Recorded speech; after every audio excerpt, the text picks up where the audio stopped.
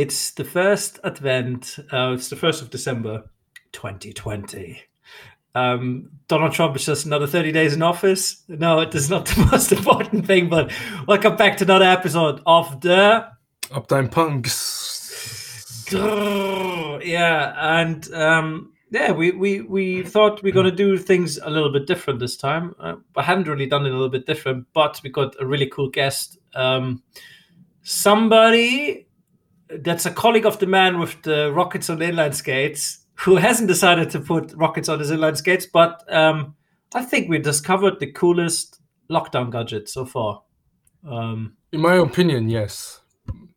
Yeah, but don't give it away too early. Yeah, you have to listen to the episode because don't give it away too early. I'm really curious if I would like to hear, actually, all you listeners out there. I would love you to go back on the LinkedIn page, Uptime Punks, and tell us what is your favorite lockdown gadget. Lockdown gadget. Can you beat Benjamin's lockdown gadget? I mean, it is just like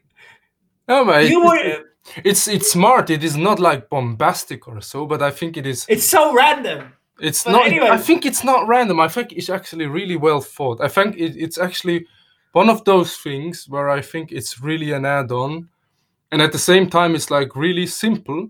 And if you think of it, it's so obvious that you should get one, especially in these times. But you should have one anyways. Yeah, everybody should have one. And then if you can put it on your... anyways.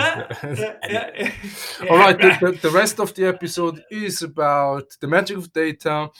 Formula One, Lewis Hamilton, why he won again and again and again. And how Dell Technologies has the hands in the Formula One. Yeah, everywhere.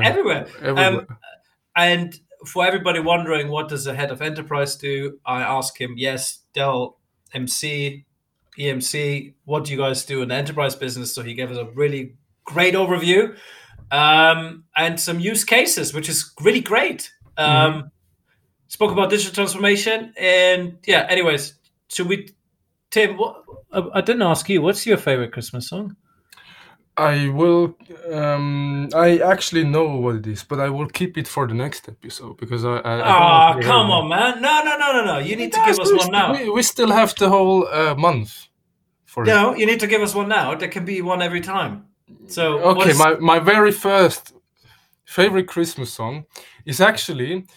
And I want to outline this, that I'm perhaps the only Uptime Punk having a punk song as his favorite Christmas song. It is, for the Brits, The Kinks, Father Christmas is the title. And it's from The Kinks. The Kinks, who are a very underrated Brit pop rock group from about the same time as the Beatles. So before my generation...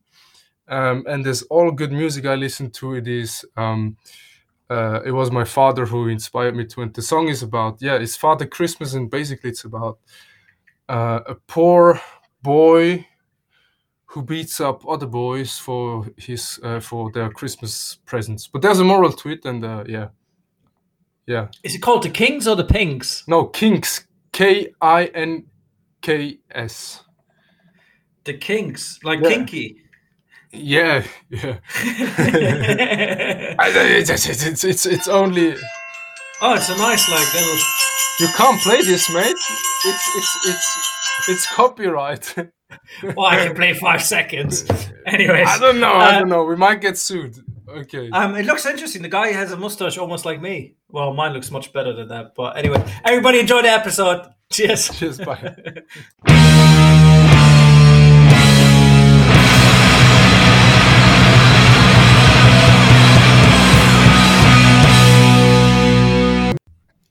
Good afternoon, good morning, wherever you're in the world. Welcome back to another episode of the Uptime Punks. We have a really special guest with us, another co-host, I would say, because he even has his own podcast. Benjamin Krebs from Dell EMC.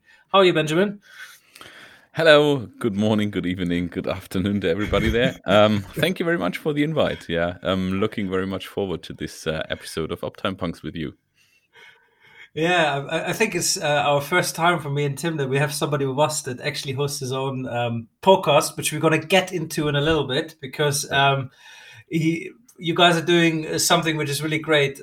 We spoke a little bit about what kind of guests you have, but of course, we also want everybody else to know what kind of guests you have, because apparently even some police officers come there and talk about how they use tech.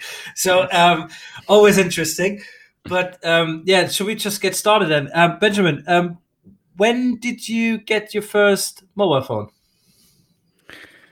Well, that's quite a long time ago.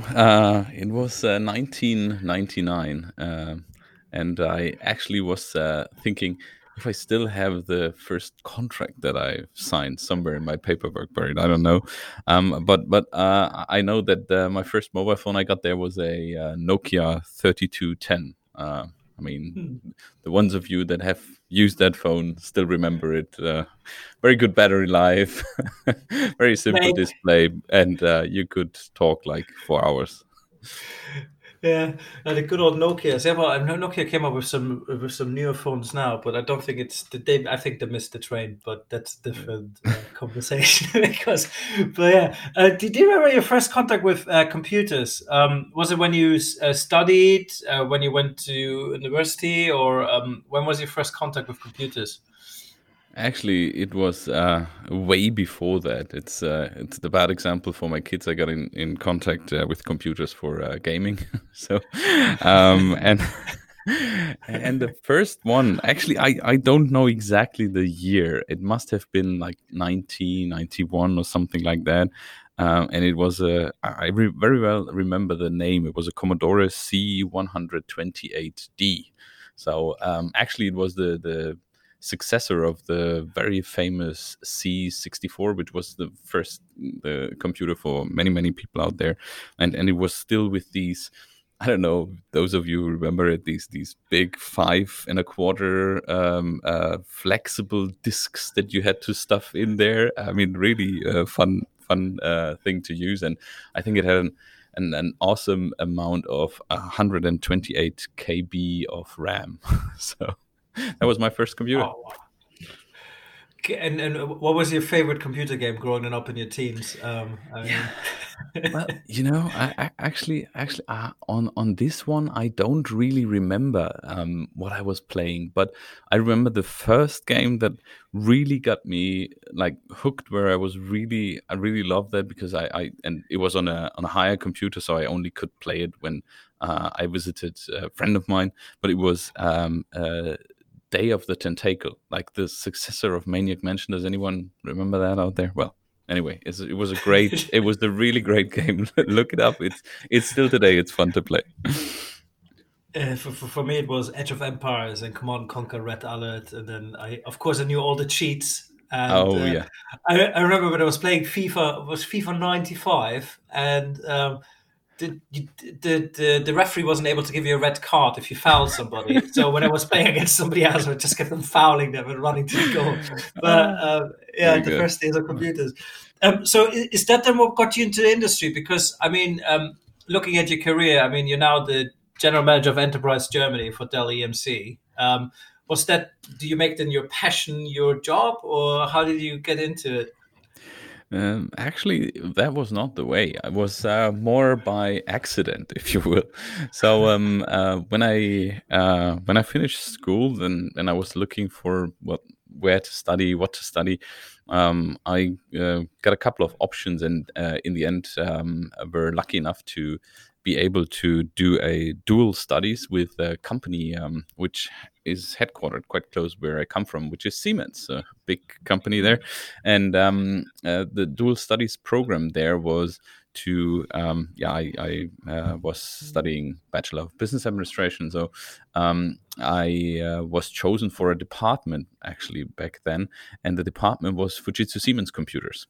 So I had the opportunity to get around in different departments there, and I've even built computers back then when they still had the factory in Augsburg. So I've really put computers together in the factory back there and whatsoever. So yeah, went through different departments, and decided that the technology sector is the one to stay in, and this is where my IT career started. And since then, had a couple of various companies where I was employed and working for, and now since over 10.5 years with EMC and Dell Technologies.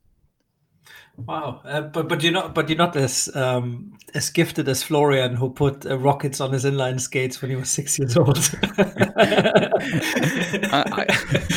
Or have you tried something similar as well?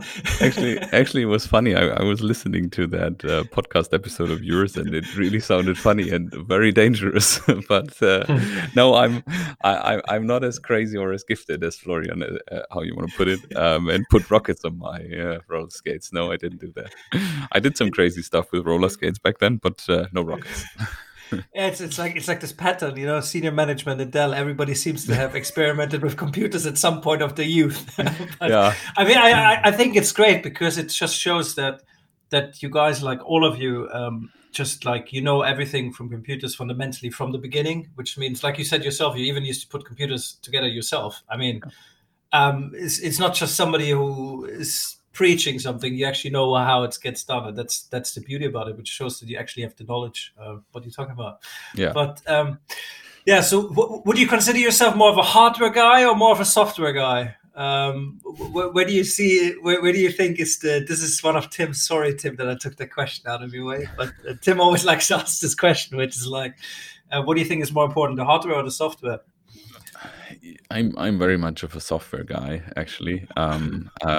Well, software that runs on hardware. So, I mean, I think in the end, all the hardware is required to run good software on top of it. And I mean, when I'm looking at what I was doing in the industry so far, all of the solutions and products that I was selling, the value that was in them was actually created by the software that was on it. And I mean, when I remember back in my startup times when I joined Data Domain, I mean, it was a hardware box, but what it made it really special was the software that did this crazy deduplication technology, which made it the first time really possible to put backups instead of tape onto hard disk and make it affordable. So I think software is always the key, and if you put it together with the right hardware, so you get good stuff. Okay, and then of course another question is what everybody always wants to know. The podcast is called Uptime Punks. From a professional as well, from a private point of view, how would you define the term uptime? What is uptime to you?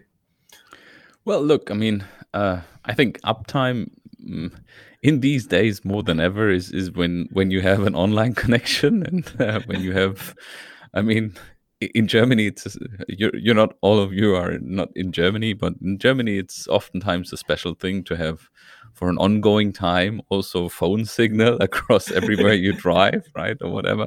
So this is for me uptime, and I think now in these days where we are working a lot also remotely, then I mean a connection to a Zoom conference or whatsoever is really being on uptime and having this interrupted interaction with people around you.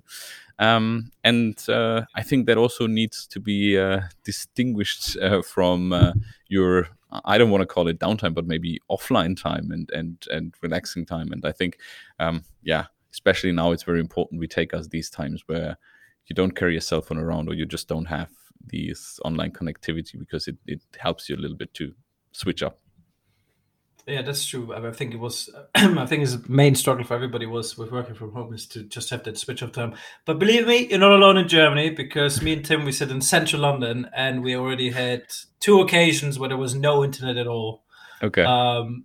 So yeah, it does happen. Every time there's another lockdown, there's no internet for a day. So we know this by now. There's a pattern. But yeah, what would you say was, so during lockdown, everybody somehow discovered for himself like a so-called COVID gadget, which kept somehow the sanity. For me, it was the smart bulbs. For some people, it was a Kindle. What would you say personally was it for you that you purchased during your during a lockdown period that you think was like, that's what kept me sane, that's what kept me alive? Sane and alive. I mean, I think, look, I mean, what kept me during that time the most sane and alive was actually my family, I would say, and my kids. I Okay. mean, I have little kids. These are really they don't care, right? They just keep you safe and sane, I suppose. But on a toys stuff or I mean like gadget stuff, I would say I had a couple of things. Maybe I mean I know the listeners can see it, but one thing that I got, I can just quickly show it to you. Is this something which is maybe a strange thing? It's air quality sensor. So since I'm Oh. I'm working now a lot in a closed room, if you will, so I got these cool air quality sensors, which I can then have a look at, and they tell me when the air quality isn't as good. And I guess it was a prime example of uptime. Benjamin showed us his air quality time, air. Oh, what's it called? Air quality purity sensor, exactly. Air exactly. purity quality sensor, and Yeah. then D-Kicks decided to pull the cable. No, Yeah, exactly. Apparently. So this one I got during the lockdown, just to know and remind me when I need to get fresh air into the rooms where I'm working in. And then also together with my son, I got a remote controlled car, which I really love to drive, like out in the nature and make it jump and whatsoever. It's my childhood reminders. Dream. Exactly. I really love that. And also I got some little upgrades for my barbecue, which of course, I mean, when you when you cook a lot more at home, this is very useful to have. So yeah, there you go. Oh wow, that's great. That's great. That must be one of the most cool gadgets actually that we've ever had on the podcast, the air quality sensor, because it is digital, but it's also so connected to the offline world, right?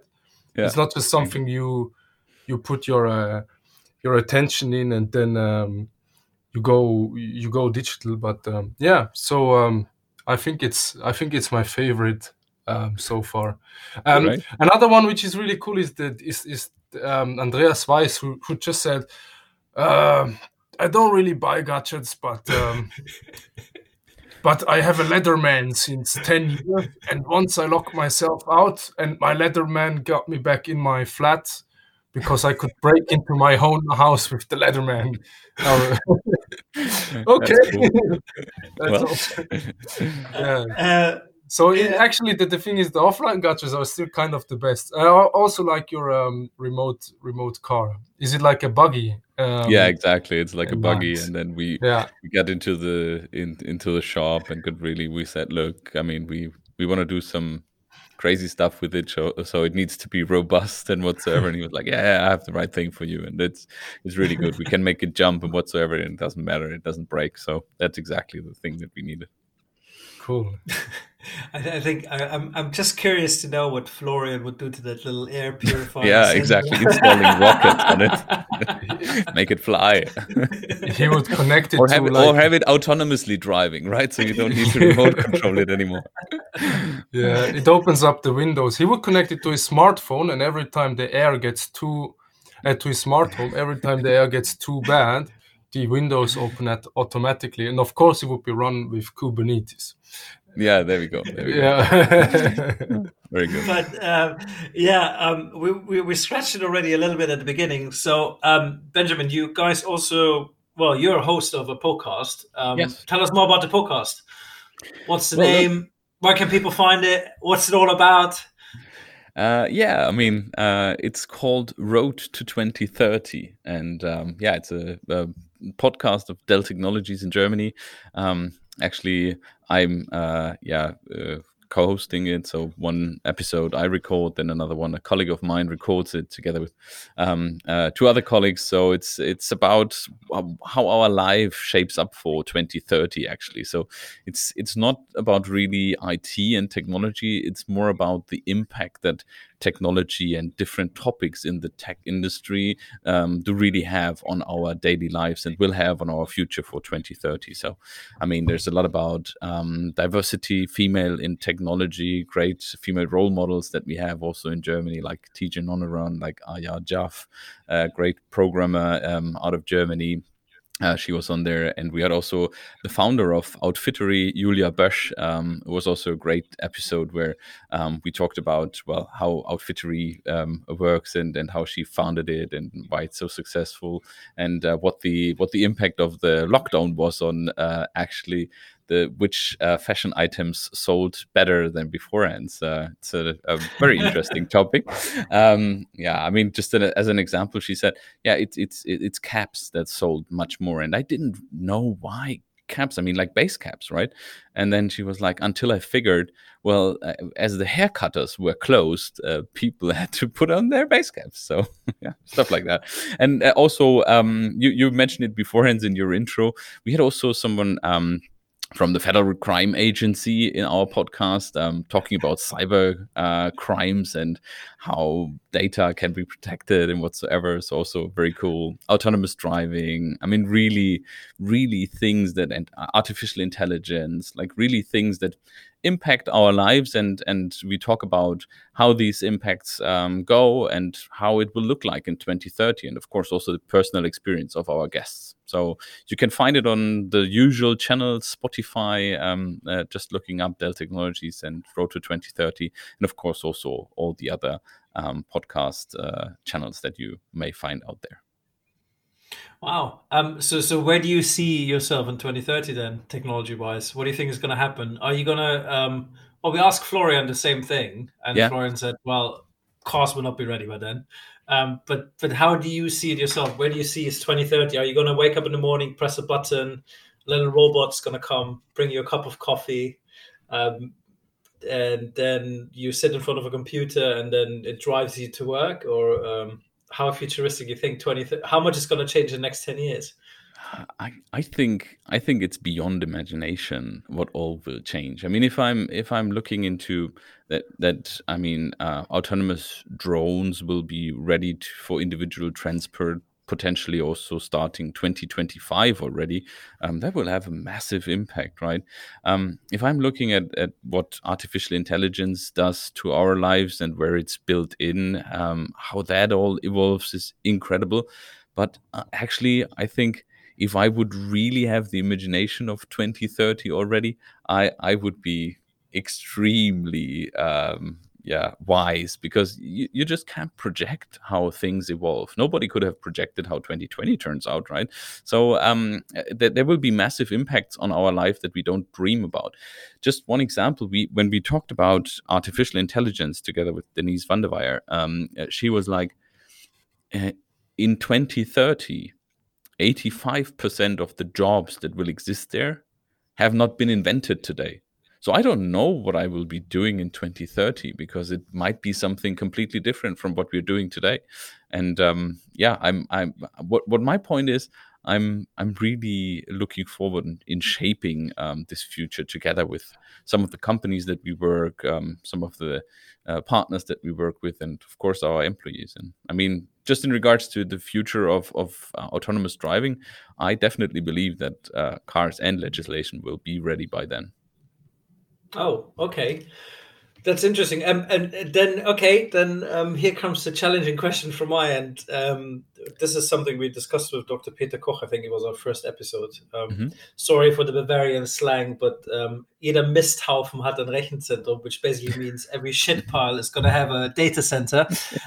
So do you think, is that how it's going to work with the data? I mean, how are you going to process all these data of these cars driving by themselves? What's going to be the solution? I mean, you say yourself, Germany...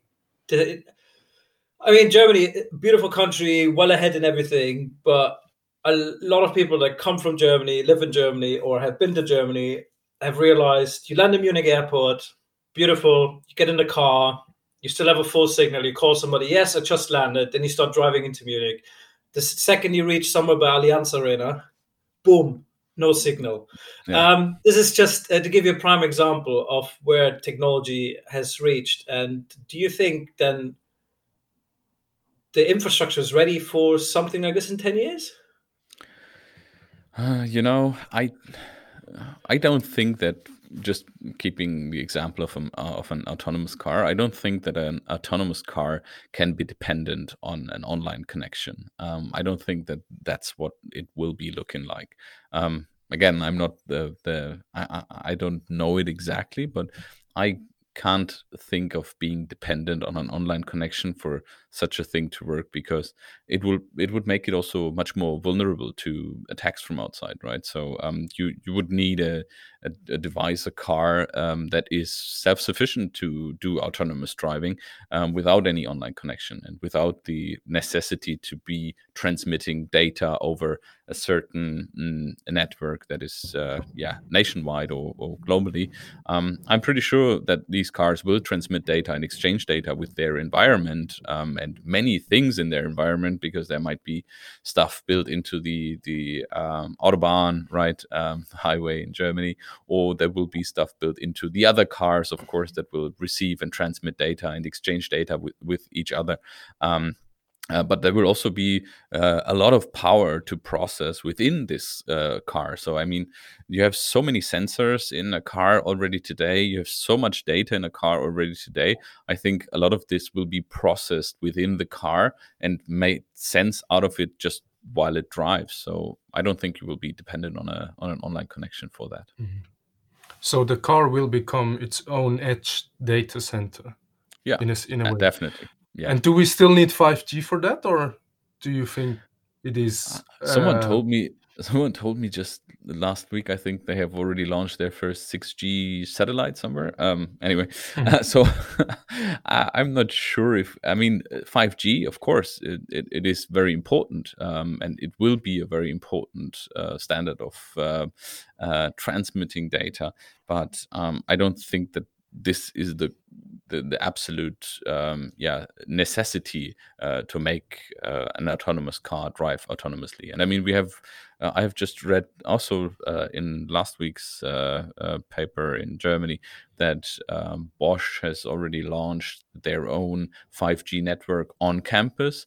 So I think in these environments, you will have where you have a closed and a limited area, you will have a very or can also have technology to be dependent on such networks, but not on a national or even global level. Yeah, but doesn't this make us really dependable? As we have all seen now during lockdown, internet is gone. We think our whole world is falling apart. So it's the same way. If you get in your car, I mean, I mean, I see it with myself. I don't remember anymore. Well, now, because during lockdown I started cycling and everything in London. But prior to this, when I was driving, I just put something in the sat nav and that's it. And this just shows how dependable we are on technology. And don't you think this is getting to an area then where it's like, well, you don't do anything by yourself anymore. You just you wouldn't even find your way to the supermarket down the road anymore if you just get in your car and you press. Or you go like, "Hey Google," and then Google pops up and you say, "Take me to the next supermarket," and then it just drives. Isn't it a bit scary? All the privacy, how you all this data is going to be recorded somewhere and it's going to be uploaded at some point.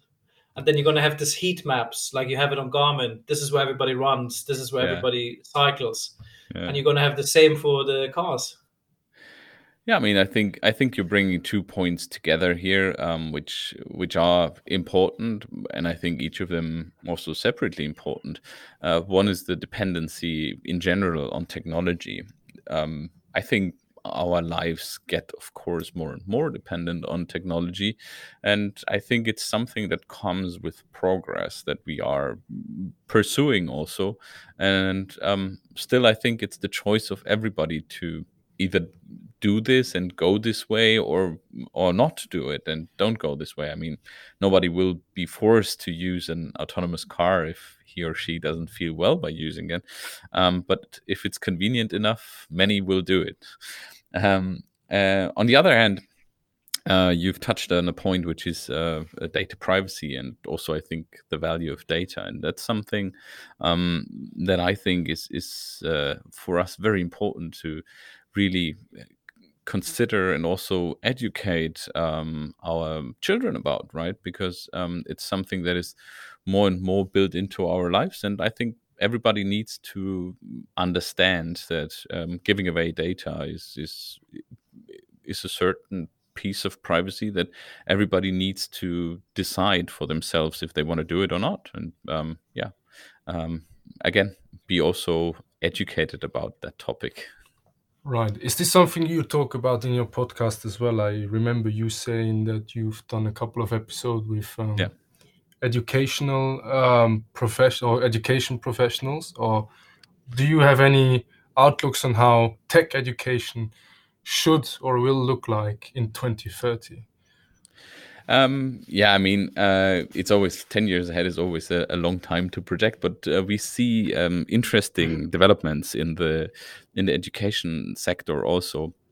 And sometimes we see a faster development in what is being invented or created by what is being adapted or can be adapted. I mean, just one funny story out of an episode that we shot was that the first digital or fully digital learning book that was created for school in Germany.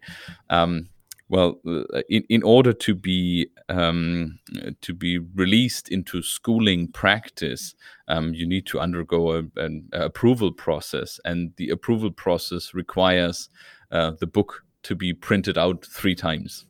I mean, a fully digital studying book, right?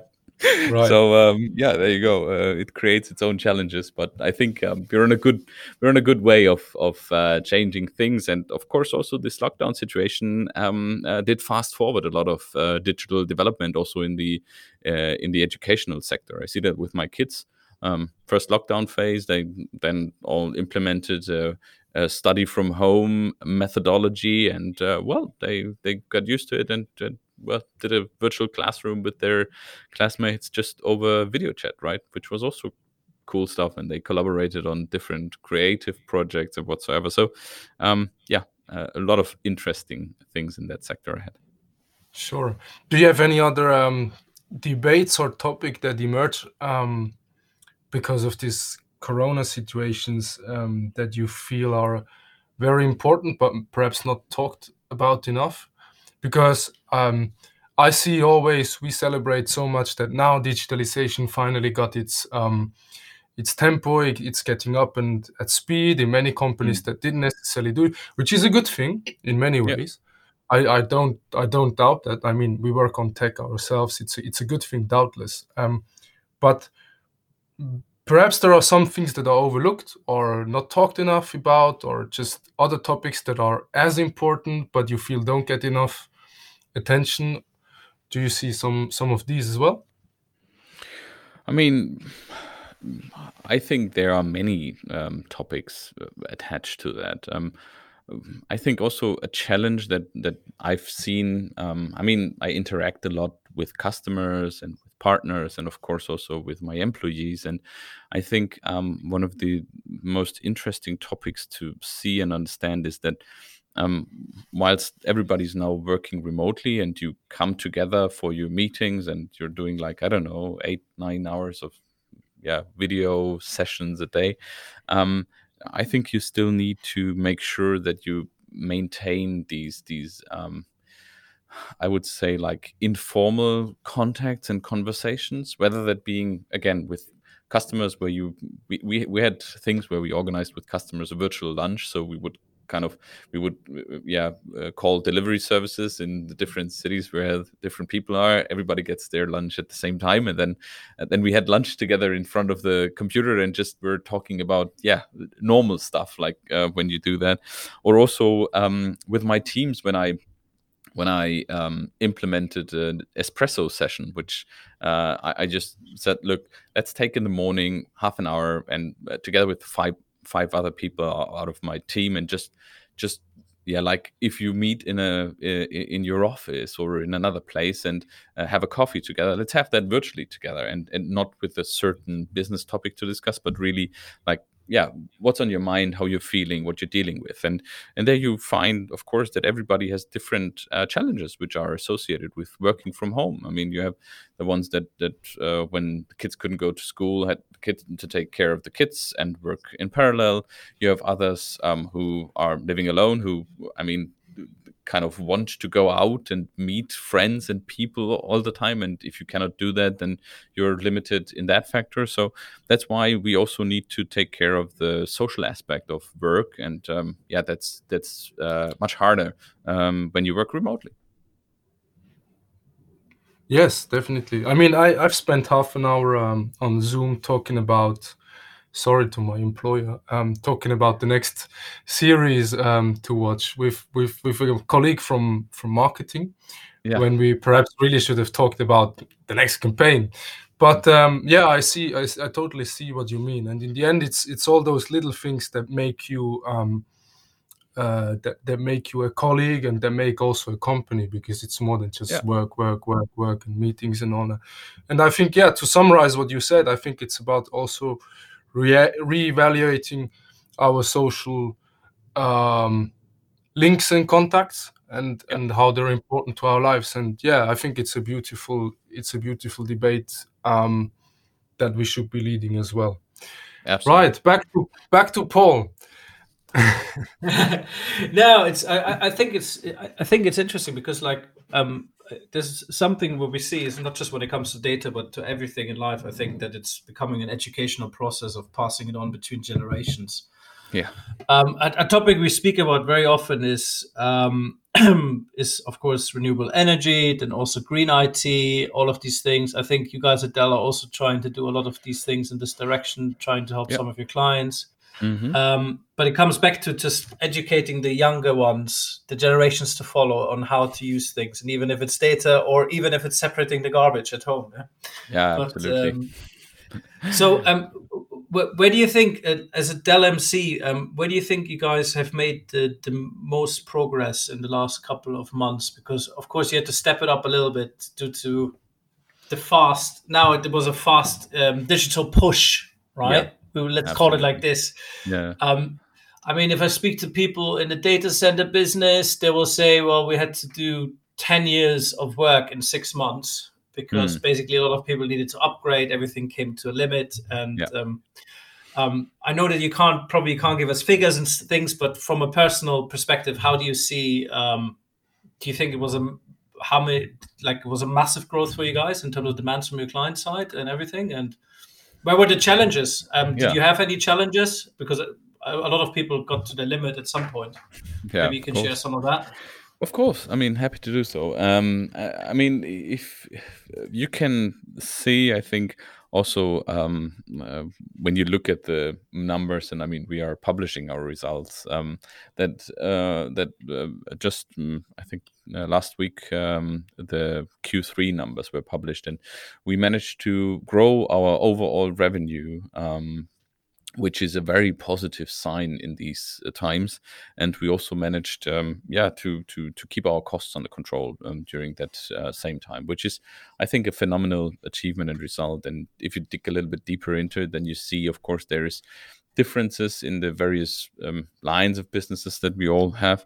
And you can clearly see that working from home, of course, created a massive demand of mobile devices, of course, also commercial PC devices, because our customers needed to get their people being productive also from home. And like you were saying beforehand, many of them did, I don't know, multiple years of digitalization in a couple of months of digitalization, which was, of course, a big challenge for us to cope with, to make all these digital initiatives with our customers also a reality.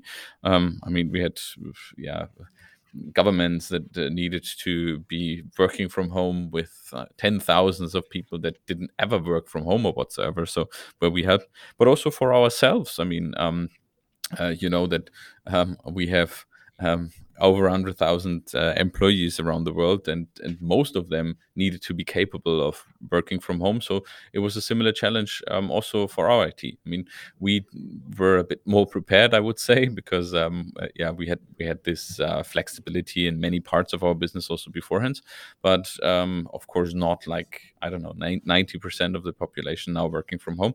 So it was also a big challenge for us, and from a technology perspective, but also from a personal perspective for the different team leads and managers that weren't necessarily used to managing their teams remotely. They needed to undergo a very steep learning curve throughout that time, and I think it brought us as a company forward from technology and also from a cultural aspect. So yeah, was an interesting time and still is.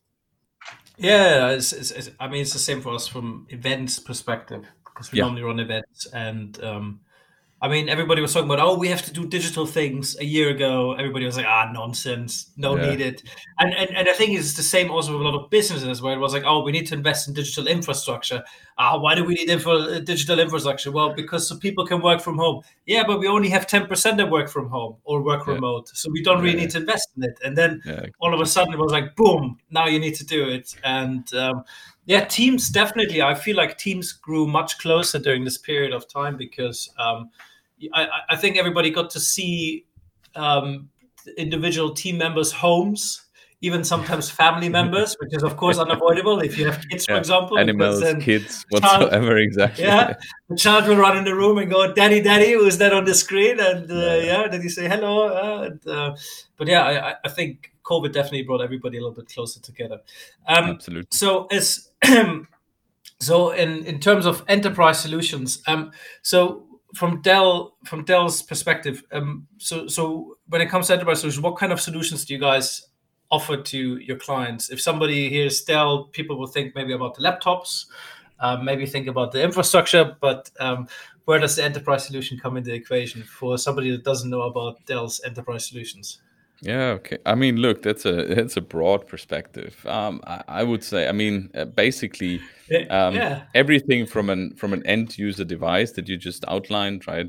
Whether it being monitor, peripherals, laptop, and whatsoever, then all across the way through network, SD-WAN, and whatsoever, down to the big infrastructure backbones which are in the data center, like of course servers, storage, backup systems, hyperconverged solutions, software. I mean, VMware is part of Dell Technologies, the virtualization technology that we all use, network virtualization, right? So actually, I mean, Dell Technologies is really spanning the whole IT need that you can imagine for a company. So in the enterprise segment that you were mentioning, it's we have many customers that are really spanning from across all of these just mentioned aspects, right? Yeah. So Benjamin, before the internet got disconnected again because somebody pulled a cable somewhere. Maybe you can explain to everybody that's listening a little bit more about Dell in terms of enterprise services, what you guys exactly do. Yes, it starts from the laptop till the server, but maybe you can give everybody a little bit of insight of your daily life and what you guys do with Dell Enterprise Services. Yeah, actually, I mean, look, running the enterprise segment in Germany means that we have bundled the top 1% of the customers that we have as Dell Technologies in Germany into one segment. And actually, it's the biggest segment that we have in Germany. And I mean, it spans whatever you can imagine about that digital solutions or also digital business models our customers need. And as you mentioned, it starts maybe with a laptop or peripherals like monitors or whatsoever, but it goes then across the whole networking thing, SD-WAN. It goes into the data center where you have the servers and the storage solutions, where you have software that you run to virtualize all of that. VMware is a part of Dell Technologies. You have backup and recovery solutions. You have cyber security solutions, which are air-gapped solutions, so you can't be attacked. There is so many aspects to our business that we cover. Basically, anything that you can think about IT and digitalization within an enterprise customer, we cover and touch. And well, I mean, that makes our daily life. It's the interaction with customers. It's to understand what their problems, what their challenges are that they're facing, whether that being in just becoming more agile or just becoming more cost efficient or even going into complete transformation of their business model. We run things like challenger programs with our customers where we help them to challenge their own business model, their own way of how they approach things, and we give them impulses from other customers that we have or other industries that we have on how to transform in order to be ready for that future that lies ahead of them. And yeah, many of them are facing a very different future from what they're doing today. So we've been talking about the automotive sector beforehand, big changes there, manufacturing in Germany, big changes, right? The finance sector is being changed a lot. So there's so many challenges that our customers face and look towards us. And yeah, I think we are primed to creating the right solutions and approaches with them. Maybe you can give us some of your coolest use case scenarios which you had during the last 8 months. Maybe some of them that gave you white hair because somebody didn't understand, or maybe some where you were like, "Oh God, they should have known this already." Maybe you can give us some. I'm sure it's okay if you can't put names, but just maybe to some horse bodies that were buried somewhere in the United States, like Francois gave us a couple of weeks ago. It was an interesting episode. I would ein bisschen aus dem Nähkästchen, no? That's how we say it in Germany. Exactly. Now, look, I mean, as you can see, I know the listeners can't see, but I don't have white hair, so there wasn't too many of them that gave me white hair, maybe. But of course, I mean, we're facing very interesting challenges day to day, right? I mean, again, picking on the automobile industry, I think it's in Germany is a very important one, and all of the development around autonomous driving and so-called advanced driver assistance systems, which is ADAS, is a massive challenge because if you look at that, I mean, you create like 80 terabyte per vehicle per day when you have those vehicles running around collecting data. And then, I mean, they have fleets of 100 cars, and this is 8 petabyte a day, right? You will not store all of this raw data. You get it processed and whatsoever, but still, it's massive amounts of data. And the challenge of collecting all of this, storing it in the right way, and then of course also making it available for replay all the time is a very big challenge that we were solving with some of our customers. There's other things which we talked a little bit about artificial intelligence beforehand, and we many times we look into that in our private lives and what is been done there, but also of course in the industrial life. I mean, if you look at production companies that manufacture things, when you collect the data from these production machines and you put it through artificial intelligence, then you are able to find out in a much earlier stage which product tends to be failing. So you can take it out in a much earlier stage in the production phase and thereby save a lot of costs, which is another project that we implemented. But when we maybe go a little bit more into what everybody can relate in their daily lives to, there's also very interesting engagements that we do, for example, with racing companies, right?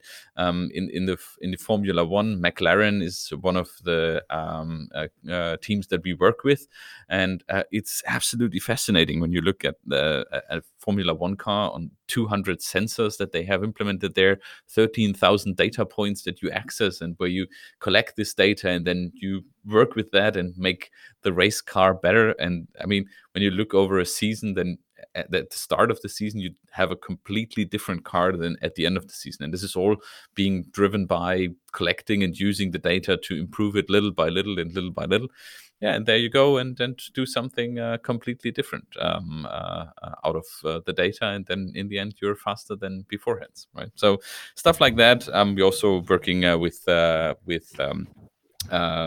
finance companies that need to understand on, of course, all the buying patterns, and of course all the transactions that are being done now. Then more than ever, also in Germany, there is a big use of credit cards and debit cards. Of course, all these transactions need to be secured, need to be somehow, created value out of. So that's a very interesting piece of work that we are doing, and many more of that that you all will also have maybe impacting your life in the near future. So it's a race of technology, not only for McLaren but for every sector. Yeah, but Tim, did you see how very he's well smart put, when yeah. he started talking about Formula One? We talked about that with Florian already. So it's Yeah. just how do you say it? The boy in the man. You can't take the boy out of the man. I Yeah, know, exactly. Yeah, exactly. No, so exactly. But how does this work? Now I'm curious now. So all these sensors. Yeah. So what kind of thing they give? Like, oh, if you put the spoiler on the left, like 2 micromillimeters down, that data point will come up, or like. Okay, so what does Dell do then with McLaren? Like, you guys give them the sensors, or you give them the software architecture behind reading the data, or? Exactly. I mean, the IT technology that is required to store and work with all of that data that they get from the sensors. There's special sensor companies that do that. The sensors are the same that are used in aviation, because a Formula One car is much more comparable to a plane than to an actual car in many aspects, because it's all about the aerodynamics. But what we do with them is really to help them store and work with the data afterwards and have it readily real time available, and do real time simulations on strategy also that they can do. We had a cool event. That's maybe also why I'm so passionate about it. We had a cool event together with customers, which was actually virtual. So we had it together with McLaren, where we went virtually behind the scenes, where we were live then in their garage, where they were making ready the cars and whatsoever. And they also talked about strategy and whatever they can implement to make the car faster and make the race more successful for them. So cool stuff. Yeah. So basically, Lewis Hamilton is number one in Flight Simulator, because basically everything is potentially. Well, he still has to drive it. He still has to drive it, but it's like, yeah, exactly. I know. Okay, Lewis, if you go a little bit earlier here, this is the outcome of the race. I mean, it's great. I mean, this is where it just shows great teamwork. How a lot of companies work together to what I think is this year's number 7 World Championship, or number 8 even. But yeah, it's interesting how many things get in the background into it. I know. I mean, and then again, I mean, it's the thing about data is, of course, Formula One is an example that many of us can get passionate about. But I mean, like, data itself, for many companies is basically becoming an asset, and more companies are realizing that to be an asset. I mean, we had I'm using an example which is quite interesting and also sometimes a bit funny for many, is when an airplane gets bankrupt, an airline gets bankrupt, oftentimes the loyalty program that they have in place gets sold at a higher price than the actual airline itself. So there you can see, I mean, the loyalty program is just comprised of data. We had another example, which was in the US, when there was one of the big hotels and casinos, which was filing Chapter 11, and they did the evaluation of their assets, and also there the sole loyalty program was valued at over $1 billion of value. And there you can see that data is, for many companies, becoming such a valuable asset that you just need to take very good care of that. And I would just state that Dell Technologies is very good at taking care of that and making sure you can do the best with your data. It comes back to the magic of data, one of Tim's favorite topics. Right. So was it Trump's casino that was evaluated, or did that one go bankrupt long ago? I think it went bankrupt long ago. I think Joe Biden bought it off Trump for an extra day in the White House. I don't know. Yeah, sure. No, but there is definitely the notion that data is the new gold or new oil. How relatable, or how much sense do you think does this comparison between data and oil or whatever other resource make? What do you think about this comparison? we've changed that term quite a while ago to saying data is the new sun, because we like to think about more green energy, right? So and it is unlimited and not scarce. That's the thing, right? Exactly. I agree with there you you. go. There you go. There you go. Like that. So yeah. But yes, I mean, look, I come from a history of making a lot of the data as a valuable asset accessible for customers and companies, and as we shift more and more towards digitalization, a digital business model doesn't work without data. The foundation of your digital business model is data. And when it was maybe beforehand a building that you needed to collect your people in and then to make them work together, now it's to give them access to the right amount of data, right? And they can work from anywhere, which is the change that we are seeing. So it is very important that a company evaluates the business model they're in and they have. And if that's a business model that can benefit from data or even relies on data, then you need to treat data as one of your most valuable assets. Right. It's very interesting what you say, giving people the access to the right data. It ties in with the notion of data enablement, making people able to work with data, which then again implies to make them understand what data is and how it's to use at all levels. So even the factory worker on the shop floor, for example, who doesn't necessarily have any data literacy, voila, the buzzword. What does Dell do in terms of data literacy or data enablement? Is there some special approach, or how do you approach data literacy? I mean, actually, I don't exactly perfectly know what you mean by data literacy. I mean, when it comes to how we use data or how our employees use data, we of course educate them about what data is there available, also how to use it in the right way to be compliant, to be ethically correct, to respect all the data privacy laws and what have you. That's a big thing that we are doing with our people internally. I don't know if that was what you were reflecting to, or if there is another. Yeah, sure. No, yeah. No, data literacy is, I mean, there is many definitions, I believe, but in normally I think it's just having people talk about the same thing when they talk about data. Mm-hmm. So basically making everybody in the company understand the data and what needs to be done with data in the same way. I think that's basic. Okay. That's just a definition I just made up, but I think that covers it more or less.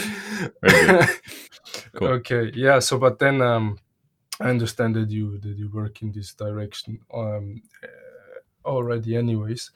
Right, but in terms of use cases, do you have any more use cases, like except the automotive sector or financial one? I think you spoke very briefly about. Or are there some other customer stories that you'd like to show off here? Of course. Of course. I mean, I think also a very interesting aspect is what we do in the retail sector. It's very interesting when you look at what data can do in that aspect. Also, for example, with in-shop solutions, so where you then analyze data, whether that being anonymized movement on how customers are moving through a store, on where they look at and where you need to position the product to be best viewed or best sold. Also in regards to, of course, in suggestion of how to price products, to correlate on which price things sell the best. Then you can even go ahead and correlate like data which are weather forecasts, specific events, and whatsoever, in order to give you the right pricing strategy for the right date, for the right amount of product, and of course connect then sourcing to it. So there is very interesting things that you can do all around this whole retail aspect. Also, when it comes to shopping without shops being opened, that's also very interesting. We have a couple of customers that do also solutions where you just project on your shop window. Yeah, and then outside of in-shop solutions, there's also things like that you can enable people to shop on your window without your shop being open. So there's things there where we project like interaction possibilities to basically shop directly what you can see in the window shop, for example, without even having to touch it. So there's really cool solutions also in this whole field of retail.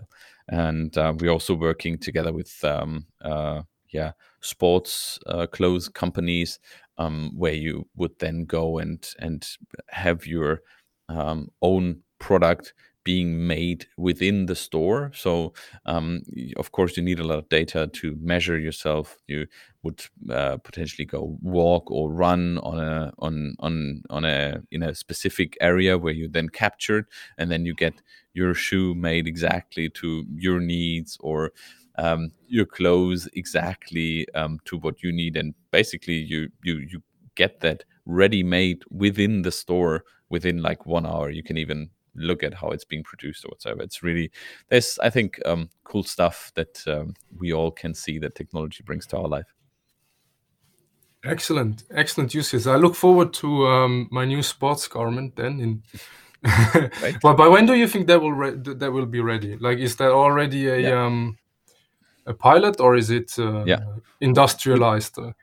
With the in-store productions, there's already pilots being run as we speak. Of course, you then need to have open shops again in order to make that work. But that's something that I think within the next 2 years we will definitely see within shops. Excellent. Okay, I'll get myself ready. Cool. By then. Cool. Well, I think it was a really nice overview on digitalization, but also then the value of data. I think both are very strongly intertied, even though data-driven and digitalization maybe not necessarily the same. But that's for another podcast. Many thanks from my side for participating. I guess we do it as always, Paul. We just leave the last word to the guest, and I'm curious about one question we forgot to ask. Right. Go ahead. Which is what's Benjamin's favorite Christmas song? Yeah, because we're now in the Christmas period. We added this question. Right. There we go. Yeah. We're not going to make you sing it. That's good. I mean, unless you want to. No, I don't. I wouldn't be good at that. I've done that internally already enough. But what's your favorite Christmas song, and why is it this song? Actually, it's a very German one, so I don't know how well that plays for the international listeners, but it's called In der Weihnachtsbäckerei, and it's because my kids love listening to it, and it talks about when cookies are being baked and what all fun stuff happens in a kitchen while doing that. And yeah, I really like to listen to it with my kids when we're making Christmas cookies. So that's the reason. It's funny because so my partner, she's British, and I have satellite TV, and on Friday evening was the ARD, which is the first German station, Advents concert, right? And I would normally never watch things like this, but I'm a bit homesick at the moment, maybe. So it was like a proper Schlager, like proper like with Florian Silbereisen, and they did that song, There you go. And it was just like she just looked at me. She's like, "That's so cringe. That's so strange." She's like, she's like the Germans, like you just love the disco too much, and even at Christmas, and it's like, and of course, it couldn't be missed. The Kelly family was there as well, and then I was trying to explain to her how the Kelly family is so famous in Germany, but nowhere else in the world. And then she said, "Oh, this goes back to the stereotype of the Germans liking David Hasselhoff too much, right? Yeah. Because There David Hasselhoff." Yes. And the next thing you're gonna need to explain to her is why dinner for one is such a thing in Germany, and no one in England even knows it, right? Even it's English. I mean, so our New Year's Eve this year, we're gonna have some friends coming over, and she was like, "So what's gonna be on the agenda?" And I was like, "Well, the usual." She's like, "Oh, not this bloody dinner for one." And I was like, "Well, it's part of the German tradition." And she's like, "The British don't think it's funny." And I was like, "I don't care what the British think, if it's funny or not. I mean, like, this is the German sense of humor." But this is like, but for everybody out there, Dinner for One, there is a remake by Stefan Raab, which he did in 2006 or something, when he still had the TV show. Okay.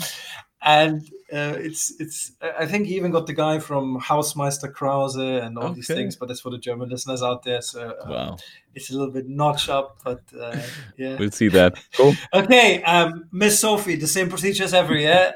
Benjamin, the same procedure as every podcast. So the last word is with the guest. All right, James. Look, last words. Thank you, first and foremost, for inviting me. I had a lot of fun. It was a great conversation with you guys. I hope it was also very interesting for your listeners. Thanks for talking about our Road to 2030 podcast a little bit and exchanging thoughts. I think the Uptime Punks are really up to something. Look, let me leave everybody out there with one thing. If you can dream it, you can achieve it, right? And I think if we all pull together, we can create our digital future together to make this whole place a better world. So let's do it. Great words. Thank you so much. Cheers. Thank you. Bye. Cheers. Ben. Bye-bye. Cheers. Bye.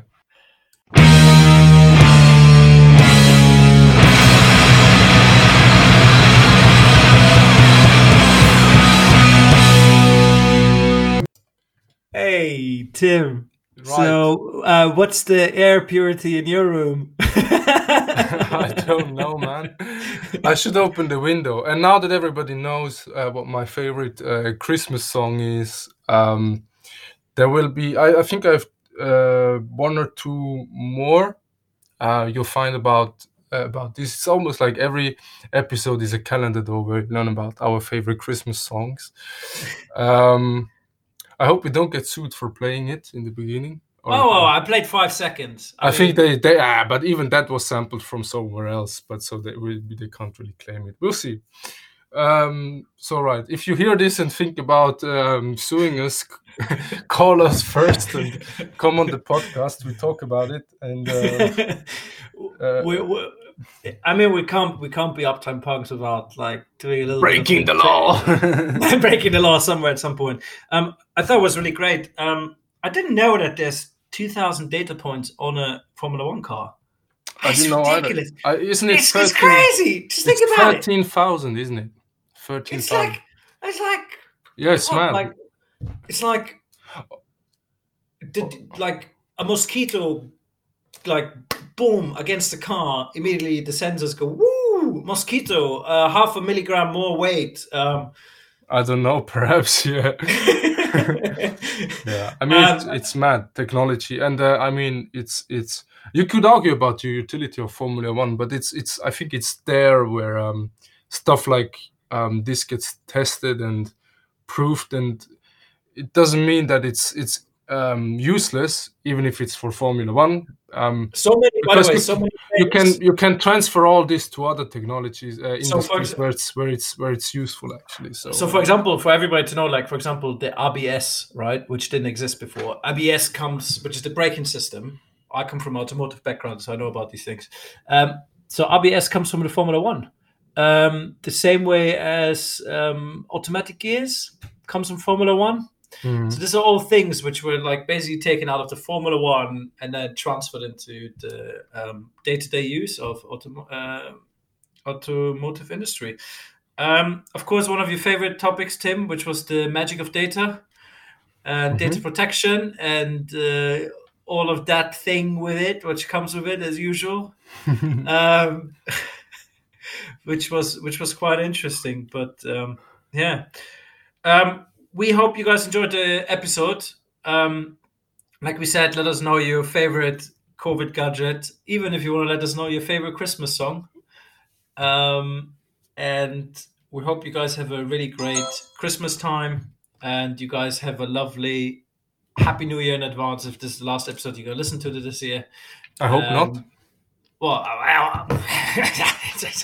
of course not. But anyways, please subscribe on Spotify and on Apple Music. And well, we're always looking forward to your feedback. And yeah, thank you very much. Cheers, bye. Cheers.